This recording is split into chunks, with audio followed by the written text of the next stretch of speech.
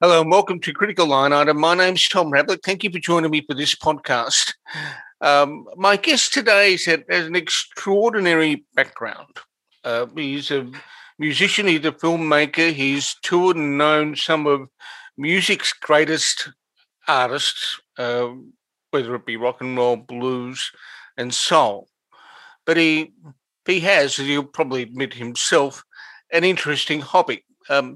He's actually reached out to people who maybe thought they didn't like the guy because of the color of his skin. I'm talking about Daryl Davis. He's the piano player. He's a qualified musician, but he's also what they call a race reconciliator. He sits down with people and tries to persuade them that the color of the skin doesn't matter. It's the personality and the ability to connect and the basic humanity that counts. That's all I'll have to say for it right now, because I'll let Daryl tell his story. Daryl, thank you for joining me. Thank you, Tom, very much for having me. Absolute pleasure. Now, but before we get into the work you do in talking to people who are, for want of a better term, extremists, people who have a particular perspective on race or religion or creed, there are those who listen to this who may not automatically know your background. What does your career look like if you had to sum it up on the back of an envelope for someone who doesn't know you? It looks like a mess. That's what it looks like. That's it's all start. over the place. Well, professionally, I am a musician. I'm age 63, and I got my degree in music, and I've been a performer ever since I graduated college. So When was that? I graduated college in 1980, and so Okay. it's like 41 years. I've been making a living playing music, touring around this country, playing locally, and touring abroad around the world. But during my music tours, I ran into some people. You put it as some people who may not particularly like me. That's putting it a little bit mildly. These people did not like me so much. They joined an organization that practices hating people, not just not liking them, but actually hating them because of the color of their skin and because they don't believe in the things that these people believe in. So specifically, we're talking about white supremacists. And in particular, I started with the Ku Klux Klan, which is, of course, very big in this country. The Ku Klux Klan is an American creation. It is as American as baseball, apple pie, and Chevrolet. So that's where I said the career is a mess, because I've got these two different careers intertangled. As a race reconciliator, meeting with these people, talking with them, trying to find out what is going on in their minds that cause them to have this kind of animosity, or the need to feel separate from other people, or even the need to feel supreme to other people, thus making them a white supremacist. So that music has enabled me to meet a lot of people all across the spectrum, because everybody likes music, even white supremacists. So I'll give you an example of something that happened with me. So let's go back to when I was age 10. I was in the Cub Scouts, and I was the only Black Scout in this parade. Everybody else was white. The sidewalks were lined with nothing but white people who were waving and cheering us and smiling at us as we, conducted this parade with several other organizations. And we got to a certain point in the parade route when suddenly I was getting hit with soda pop cans and bottles and small rocks and debris from the street by just several of the white spectators, just a small crowd of several mixed in with a larger crowd. And I was age 10. My first thought was, oh, these people over here, they don't like the Scouts. That's how naive I was. I did not realize that I was the only Scout getting hit until my Scout leaders came running and covered me with their bodies. And these were all white people. And they escorted me out of the danger. And I kept asking them, why are they doing that? Why are they doing that? I didn't do anything to those people. And all they would do is kind of shush me and rush me along, telling me everything's going to be okay. They never answered the question as to why. this was happening to me. So I was mystified. I had no idea. Um, at the end of the parade, when I returned home, my mother and father, who were not in attendance, were cleaning me up and putting band-aids on me and asking me, how did I fall down and get all scraped up? And I told them, no, I did not fall down. This is the result of people throwing things at me. And for the first time in my life, they sat me down and explained to me the definition of racism.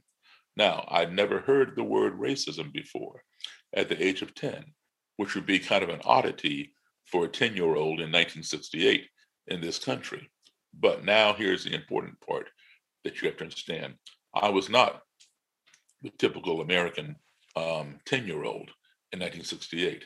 At the age of 3, I began traveling around the world with my parents, who were US Foreign Service. So I was an American embassy brat, living in different countries around the world every 2 years, starting at the age of 3. And when I was overseas, which was my first exposure to school, my classes were filled with kids from all over the world: Japan, Russia, Czechoslovakia, France, Germany, Italy, Nigeria, you name it. If any of those countries had an embassy where we were stationed, all of their kids went to the same school. So my classroom was multicultural before the word multicultural ever existed in the English language. So to me, that was the norm. I was around people from all over the world. That was my baseline. That was my first exposure to school. So So your parents were a part of the sort of diplomatic corps, were they? exactly, precisely. And my father was the cultural attaché for the American Embassy, Okay. and then later on became the public affairs officer, PAO. All right, so you're in a country for 2 years, and then you come back home here to the U.S., and then a little while later you're assigned to another country. So when I would come back home, this would be in the 1960s. The schools I would go to here in my own country were either all Black schools or Black and white schools, depending upon whether it was a still segregated school or the newly integrated school.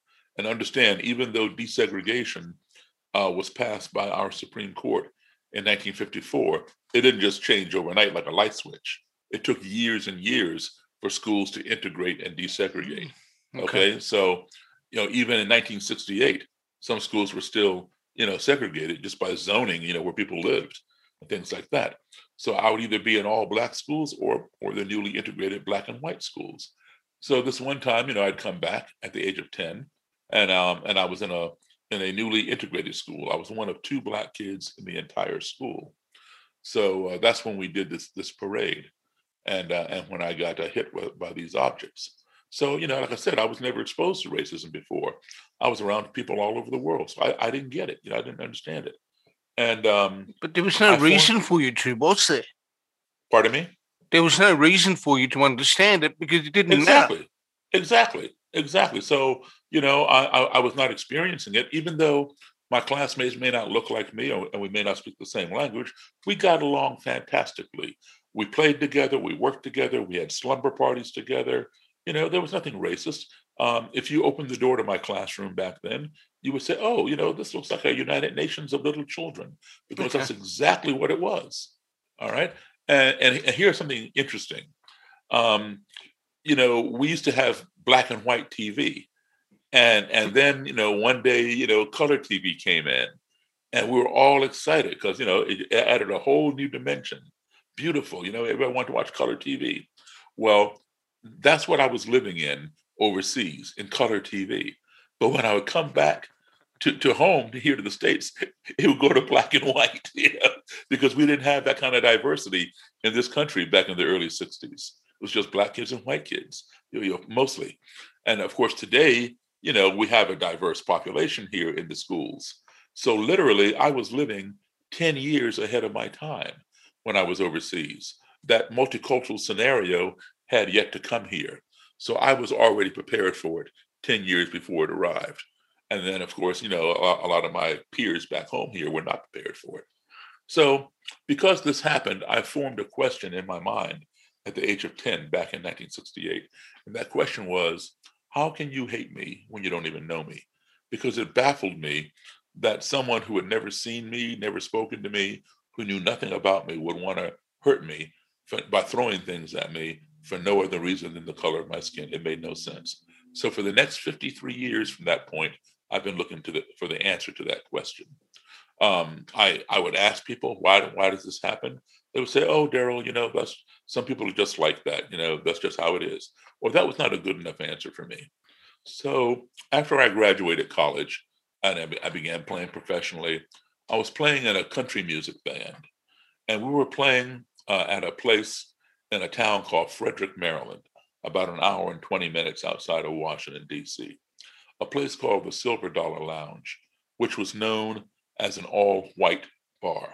Now, there were no signs that said all white, but it had that reputation. And Black people did not go there because they were not welcome. And when you go somewhere where you're not welcome and alcohol is being served, it is not a good combination. So here I was in this place with this all-white band, all-white place, playing country music. And after the first set, I was walking towards the band table when a gentleman came up behind me and put his arm around my shoulder. Now, I don't know anybody in here, right? So I'm turning around trying to see who's touching me. And it was this white guy, a decade and a half, maybe almost 2 decades older than me. And he said, he's smiling, and he says, man, I sure like your piano playing. I said, thank you. I shook his hand. And he says, this is the first time I ever heard a Black man play piano like Jerry Lee Lewis. And I was surprised. I was not, offended. I was just surprised that this guy who was much older than me did not know the Black origin of Jerry Lee Lewis's piano style. And I proceeded to tell him that both Jerry Lee and I, listened to the same influences, Black, blues, and boogie woogie piano players. That's where this rock and roll, rockabilly style came from. Well, he didn't believe me. He'd never heard a Black person play like that. So he did not believe me. And I said, listen, man, I know Jerry Lee Lewis. He's a friend of mine. He's told me himself. The guy didn't believe that either. But he was fascinated that he wanted to invite me back to his table and buy me a drink. So I go back there. I ordered a cranberry juice. He pays for it.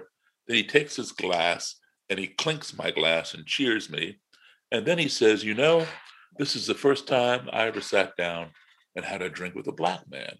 And now I'm even more mystified. Like, how can this be?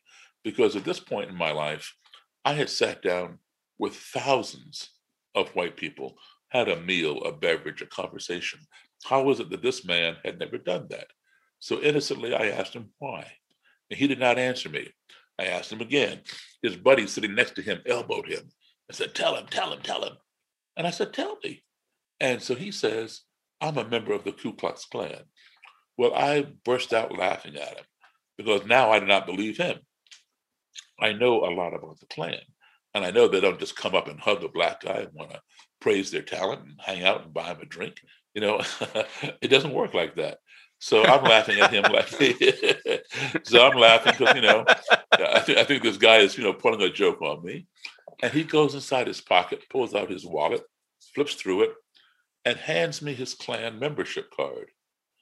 I look at it, and I recognize the Ku Klux Klan insignia, which is a red circle with a white cross and a red blood drop in the center. Yeah. I said, whoa, this thing is for real. So I stopped laughing because it wasn't funny anymore, right? And I give it back to him. And we talked about the Klan and some other things, but he was very, very friendly. And he gave me his number and wanted me to call him whenever I was to return to perform in this bar. So I'd call him and he'd come. He'd bring Klansmen and Klanswomen to see the Black guy who played like Jerry Lee. That's how he referred to me. And, they'd gather around and watch me play. And some of them I would meet on the break. Others, when they see me coming towards that table, they'd get up and move across the room to another location. So the message was, we don't want to touch you or talk to you. We just want to look at you. Yeah. So, this went on until the end of that year. And then I quit that band and I went back to playing rock and roll and whatever else was going on. And it was a long time later, it dawned on me, Daryl, the answer to your question, how can you hate me? You don't even know me. That's been plaguing you since the age of 10. It fell right into your lap. You didn't even realize it. Who better to ask that question of than someone who would go so far as to join an organization that practices hating people. Okay. Get back in contact with that guy. He would have the answer.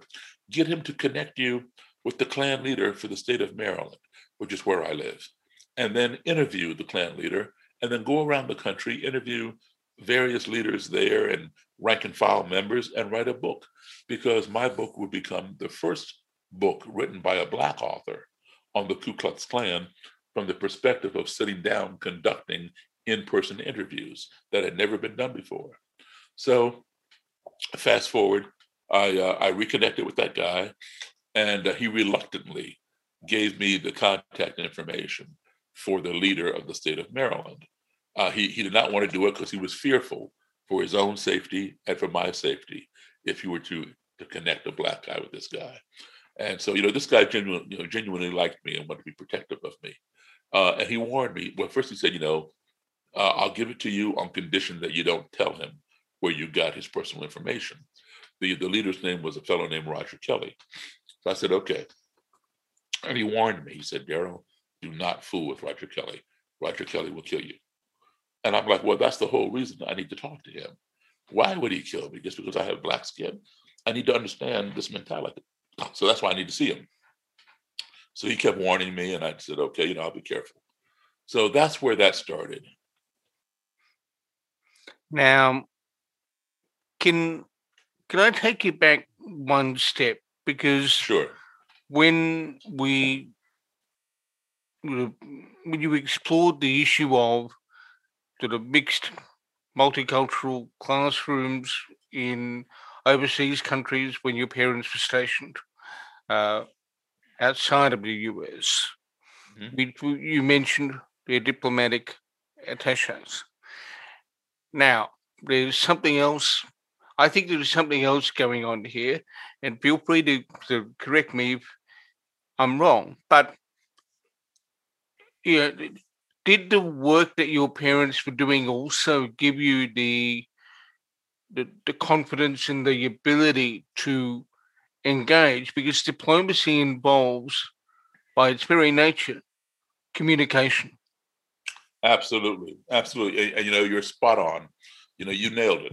Because my father's job as a diplomat, his job was he's a representative of the United States government.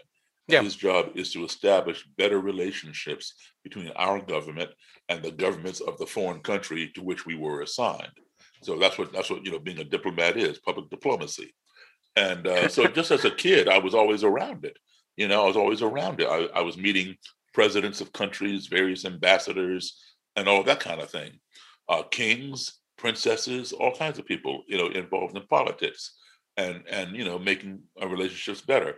Starting at the age of 3 for me, and all through my early teenage years.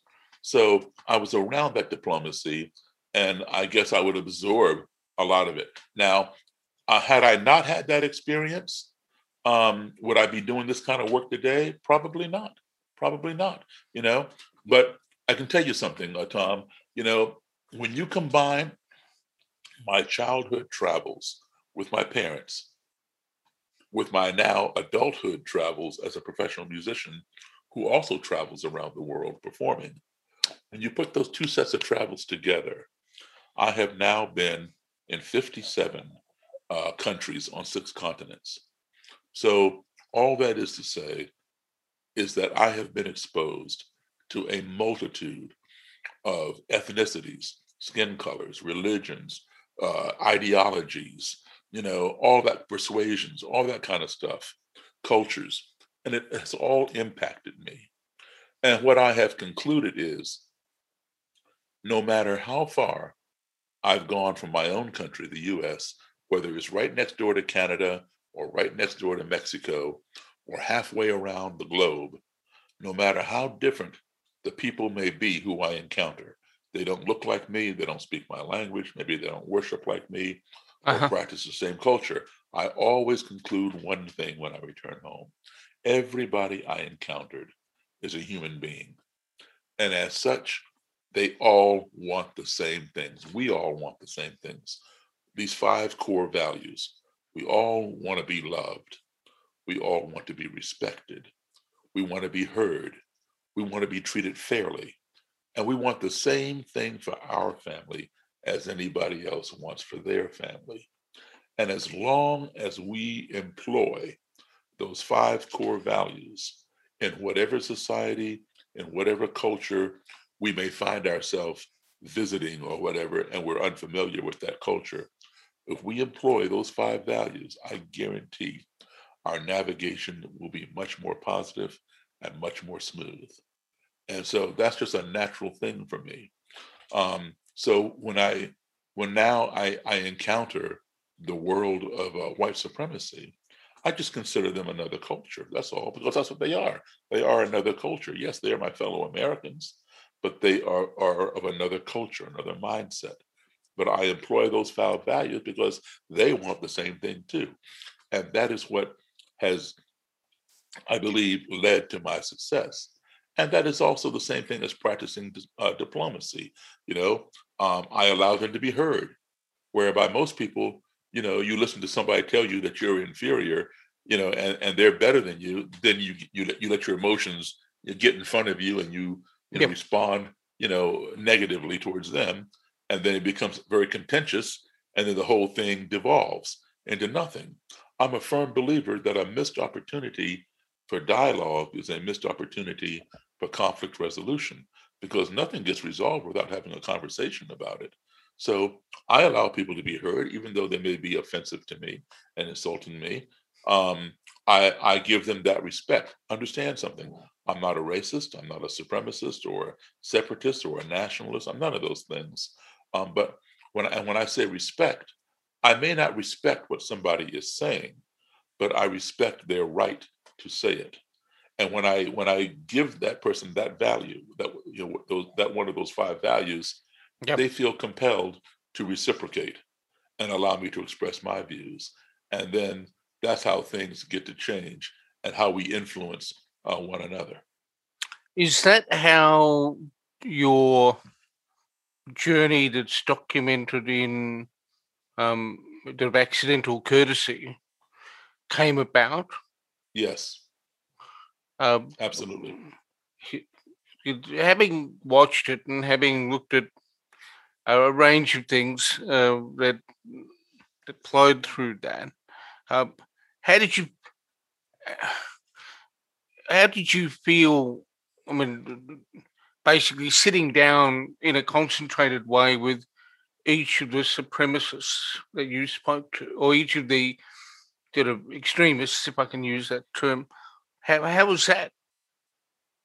Well, I mean, I've been doing this kind of work for 37 years. So it was nothing new to me in 2016, which is only 5 years ago. And Okay. as you saw in the documentary, the most contentious scene was between myself and people who look like me. Some members of one of the chapters of or one of the factions, I should say, of Black Lives Matter. It became very contentious because they could not understand why I would sit down and have a conversation with white supremacists. That's beyond their scope of purview. They just could not get with that. So they began insulting me and calling me names, etc. But I've already been to where they've never been, and perhaps they will never go. I've seen people of different beliefs and things come together and get along. I've seen white supremacists change because I've been a part of their change. You spoke to Jeff Scoop. Jeff Scoop was a neo-Nazi for 27 years. And 25 of those 27 years, he was the leader, the commander of the largest neo-Nazi group in this entire country. And so that's pretty hardcore. That's very hardcore. Yep. But today, Jeff Jones is on. I mean, Jeff Scoop is on the other side of the fence. Now he is working towards pulling people out of that movement, de-radicalizing them, and helping to prevent others from being radicalized into such movements. So he's done a total 180, and Jeff is doing a fantastic job at doing that with his organization Beyond Barriers, which I'm proud to say he's invited me to be on board with them and work as a teammate, which I'm doing as well. So people can change. If we did not believe people can change, then what's the point in all these thousands of people marching in the wake of George Floyd's lynching? What's the point in us marching to boycott the Montgomery bus lines so we could sit in the front of the bus, or marching so we could get the right to vote, or that we didn't have to drink from a separate water fountain? So people can change. The change in this country, yes, it has come very slow, but but we've come a long ways, and we still have a long ways to go.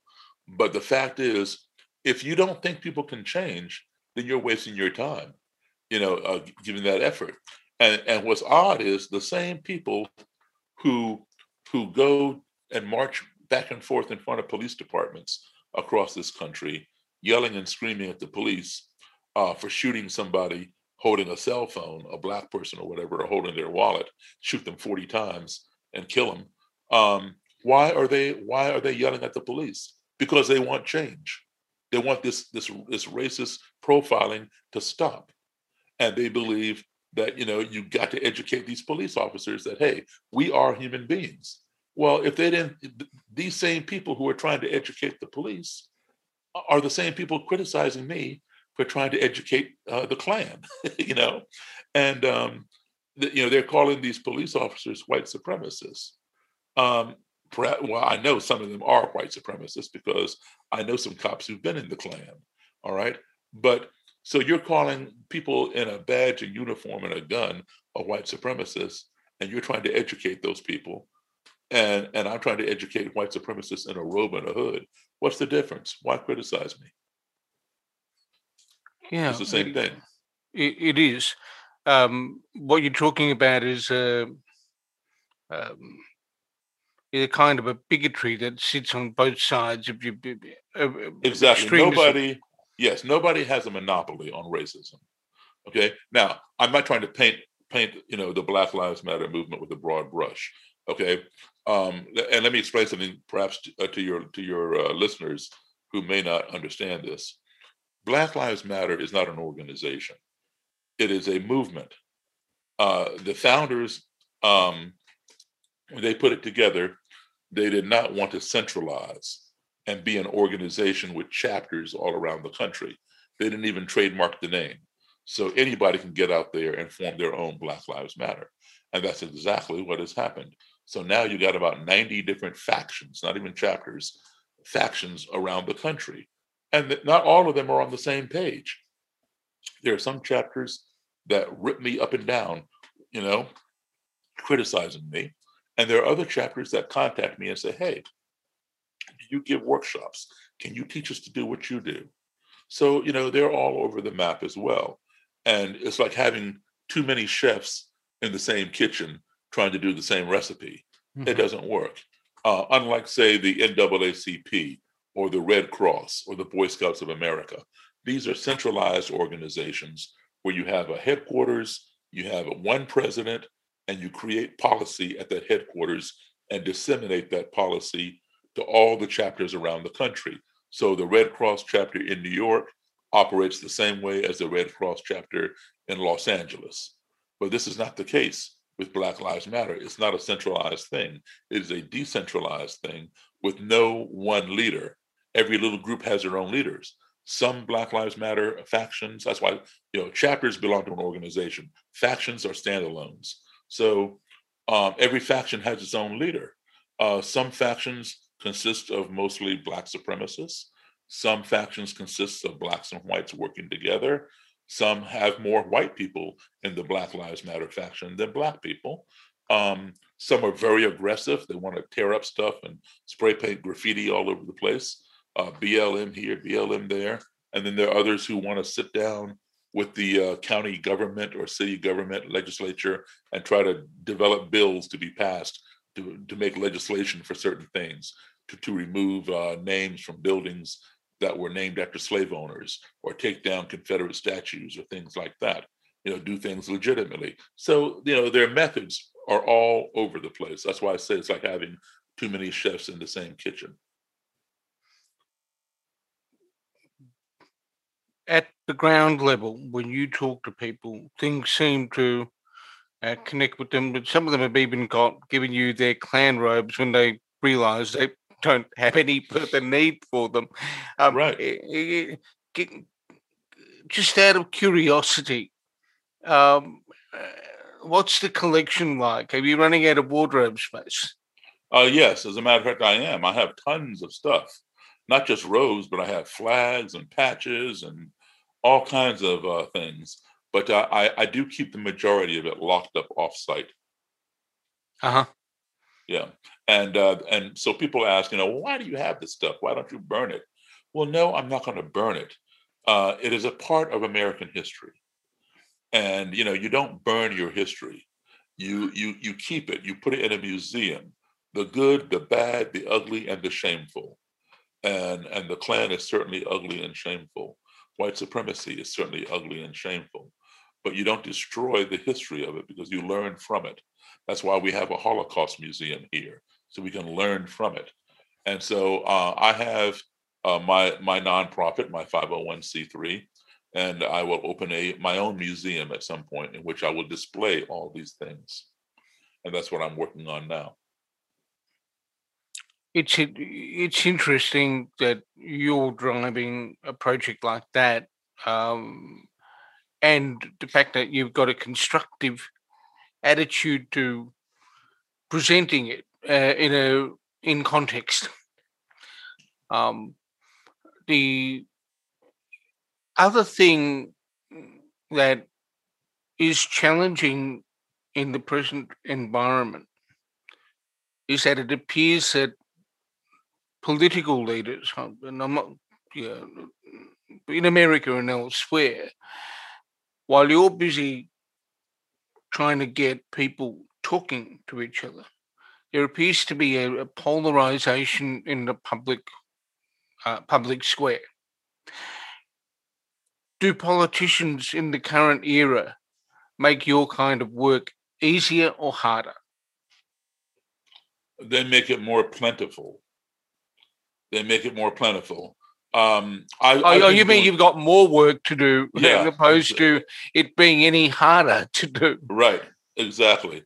And listen, I think that this time right now, I mean, yes, we see a lot of negative stuff. We see a lot of divisions. We see families breaking up over even tight families, falling apart because one person in the family voted for this candidate and the other one voted for that candidate. And so now, I'm not speaking to my sister, or I'm not speaking to my uncle or my brother, or, whoever, because they voted for the wrong candidate. Well, I mean, we're seeing this, family divisions happening, which is really ridiculous. I'm talking to people who form organizations who hate me, and you can't even talk to your own family member. That's crazy. So there is a need for conversation, but this country has come a long ways. It still has a very long ways to go, but I'm seeing progress, and the needle is turning a lot faster because, and let me point it out to you.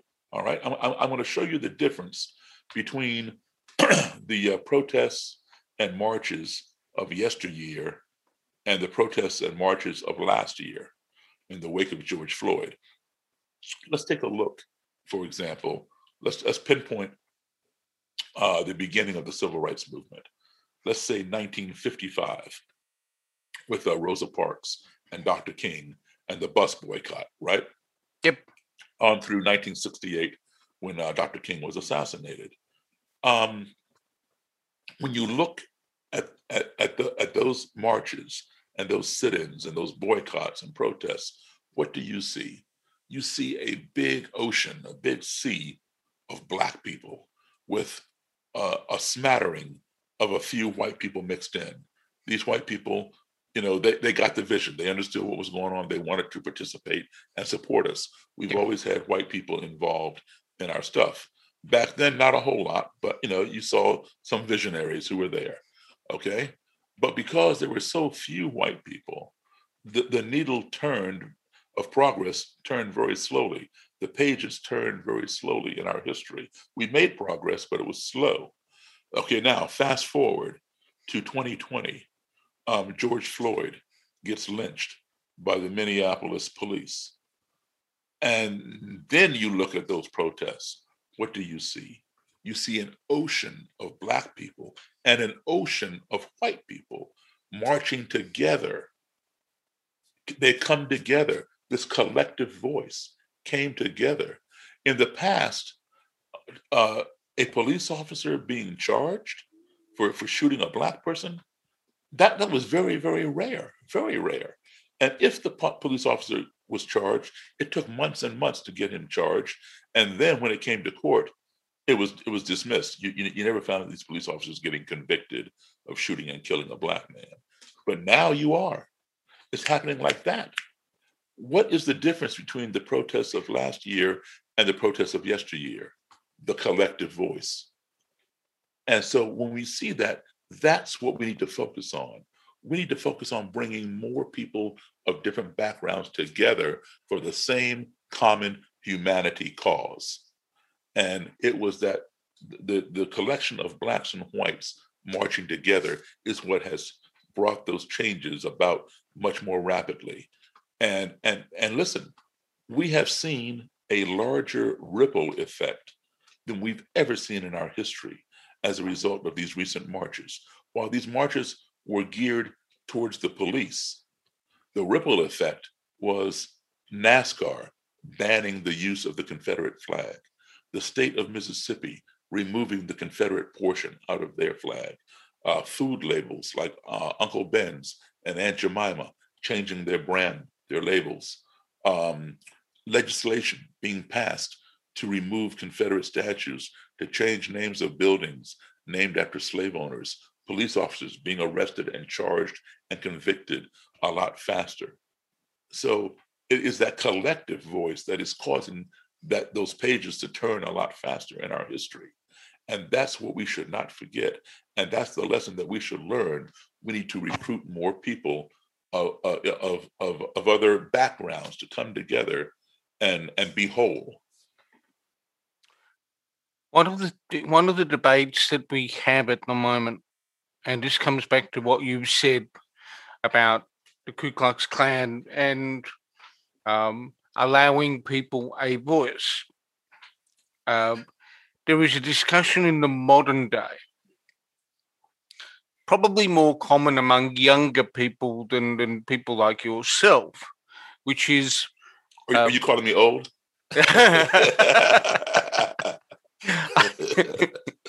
Okay, I'll accept it. Okay. You're probably older than some of the young people who insist on deplatforming everything they dislike,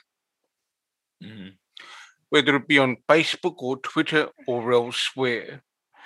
When you look at the current situation with social media and other platforms, if I can put it that way, with your collective experience and wisdom and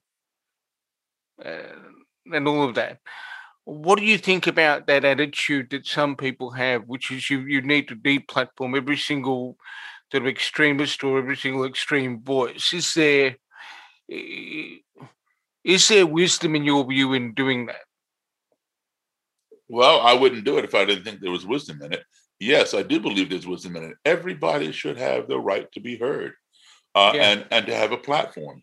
In this country, unlike in some countries, do we have our flaws? Absolutely, and we have plenty of them. But one thing that we do have that I respect is we have the right to freedom of speech. We can say what we want to say. Also in this country, we have the right to hate, but we don't have the right to hurt. So we can hate all we want, but when you cross that line and begin hurting the object of your hate, that's when you get into trouble. And so why do I say people should be given a platform for this? The reason people present that they should not be given a platform is because they're afraid when someone, propagates a hate speech, there'll be somebody who will fall into it and be recruited and become radicalized, and then that movement grows larger. I'm a firm believer. Yes, there are a few people who will fall prey. There's always sheep, and then there's the leader, and then there's the sheep who follow. But I think it's more important that we allow this, because there are people out there who are very smart people, and you cannot address anything unless you know what the problem is. So when you allow this platform to happen, there are people out there who can see it and say, oh, I get it. Here's how we need to fix it. There's some very smart people out there. So, it's like, um, if you're not a mechanic and you're driving down the highway and all of a sudden your car starts banging and making some kind of noise under the hood, you're going to pull into the nearest auto repair place and try to get it fixed, because something is going on. The car is not running right. But when you get to the auto repair place, for whatever reason, it always happens to us, the car stops making that noise. And so you're trying to tell the mechanic, he's like, I can't find the noise. I don't hear it. So I can't fix what I don't hear. But then if you happen to pull in there and he hears the noise, he goes, I know exactly what it is. It's a loose spark plug or whatever it is, and he fixes it. All right. So in order for us to fix these problems, we have to hear them. We can't worry about somebody being radicalized into it, because, if we're that worried about it, then we are calling ourselves a bunch of dumb people who are going to fall for anything. And yes, there are a lot of dumb people in this country, but there are also a lot of smart people in this country, far smarter than I am. And, we need those minds to come together collectively and decide how to address the problem. But in order to address the problem, you got to hear what it is. So let that person be a platform. Give them a platform.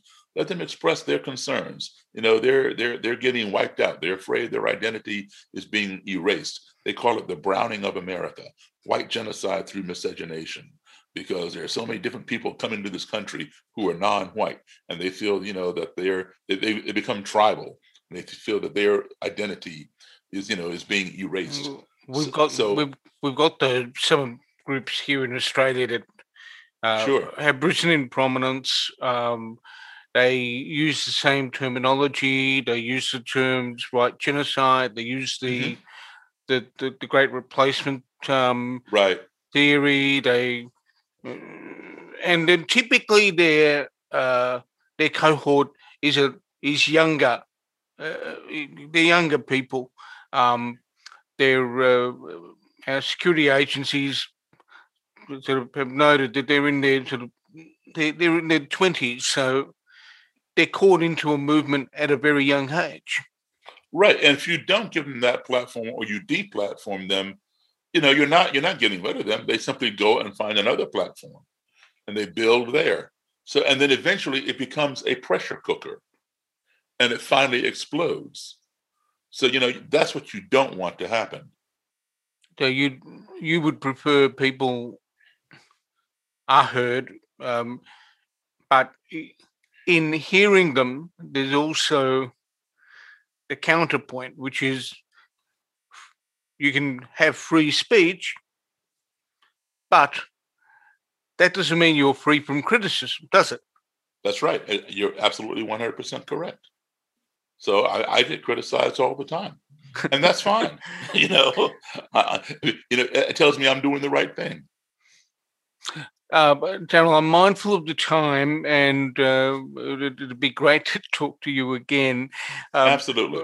What I would like to touch on, particularly at the conclusion of this discussion, is to get some thoughts from you on what politicians who are involved in thinking about extremism in Australia need to keep in mind.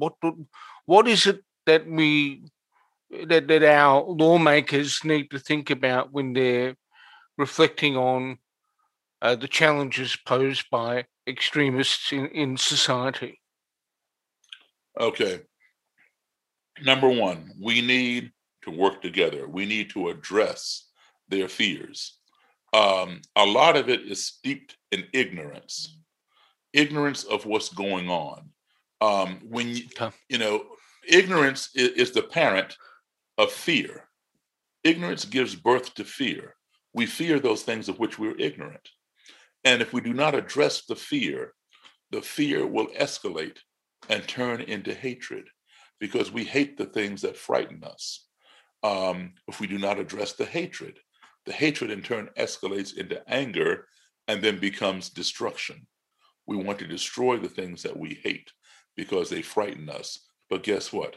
They may have been harmless and we were simply ignorant. So, what politicians spend a lot of time doing is they address things like destruction. They address things like hate and fear. I say forget about the destruction. Once it's destroyed, it's not coming back. Okay, as sad as that is. Forget about the destruction. Forget about the hatred. Forget about the fear. Those are byproducts. Those are symptoms of the root cause. The root cause is ignorance. If you cure the ignorance, then there's nothing to fear. With nothing to fear, there's nothing to hate. With nothing to hate, there's nothing to get angry about and destroy. The good thing is there is a cure for ignorance. And this is where we need to focus our time, our politics, our finances, and our efforts. The cure for ignorance is called education and exposure. And this is where politics need to come together and agree, because that's a bipartisan thing. They can agree. We all need better education, and people learn certain things. So when you cure that, address that ignorance with education, you've taken away the ignorance, and therefore there's nothing to fear. That's what we need to do. People are not being erased. People are not being replaced. It's called evolution. This is what happens over time. And you educate people in that regard. I don't believe that that you can convert somebody. People always say, Daryl converted X number of white supremacists or KKK people. No, I did not convert anybody, not even one. I am the impetus for over 200 to convert themselves. And I do that by giving them a better alternative, by giving them an education, exposing them to something that they otherwise are not getting. You cannot change somebody's reality. One's perception is one's reality. Whatever somebody perceives, that becomes their reality. Whether it's real or not, it's their reality. And you cannot change their reality. Because the more you try to change their reality, the more they're going to defend it. So what you do is you give them a better perspective, offer them another perception, another perspective. If they resonate with your perception or your perspective, they will then change their own reality. I'll give you an example of that. Let's say you have a 7 or 8-year-old kid, and he goes with his friends to some magic show, maybe the school or whatever, to a magic show. And the magician on stage asks for a female volunteer. So 50 women raise their hands, and he picks out one of these women, and he calls her up on stage. He puts the microphone in her face. What's your name? Where are you from? And then he asks her to climb into this box, this long box. Looks like a coffin, right? And he tells her to stick her feet out the holes in this end and stick her head out the hole in that end. And so she does, and he closes the lid, and then he takes a saw and cuts that box in half. To your 7 or 8-year-old kid, that man just cut that woman in half. And to make it even more real, the magician separates the two halves. The half with the feet sticking out, he moves over here to stage left, and the half with the head sticking out over to stage right. And then he walks over and talks to the head, and the head talks back to him. This kid is like, wow. And then the magician brings the two halves back together, opens up the lid, and out pops the woman, full form, no blood, nothing. And he's coming home, he's telling you, Dad, I just saw this magician, cut this woman in half and then put her back together. And you're like, no, son, that's an illusion. No, it's not. I saw it. I was there. I saw it with my own eyes. You cannot tell him what he did not see. That is his reality, and the more you attack his reality, the more he's going to defend it. So you cannot change his reality. Okay. So what you do is this: you offer him a different perception. You say, well, I hear what you're saying. However, is it possible, just maybe, that the woman that he picked out of the audience, maybe she works for him. Maybe she was a plant in the audience and she travels with him to every show. She knows the trick. And she comes up, and when she climbs in the box, there's already a pair of mannequin legs lying on the floor of the box that are wearing the same shoes and stockings that she's wearing. And she sticks them out those holes, and she brings her own legs up under her chest. So she's all curled up on one half of the box. So when the saw passes through the box, her whole body is already over here when he separates it. So you're seeing dummy legs, and her whole body's already over there. And then when he brings the two halves back together, she pulls out the dummy legs, leaves them in the box, and she climbs out. And so the kid's like, I guess that would be the only way that could work. So you've offered him a better perception, and now he changes his own reality. That's how you do things. You don't attack somebody's reality. And that's what I do with these people. I offer better ideas. And let them come to the conclusion that they may have been wrong. So you lead them along gently, so you don't. I understand what you're saying. You might have been the spark for change, but they're the ones that have flipped themselves. Exactly, and that will be a lot stronger if you try to force somebody to do something. Absolutely. Look, Daryl, thank you so much for joining me for this podcast. I look forward to talking to you again at some stage. Absolutely, and thank you very much for indulging me and having me. Oh, the pleasure's all mine. All right. Well, let's do it again sometime. Yeah, we will do. Thank you so much. Thank you. Take good care. Bye-bye.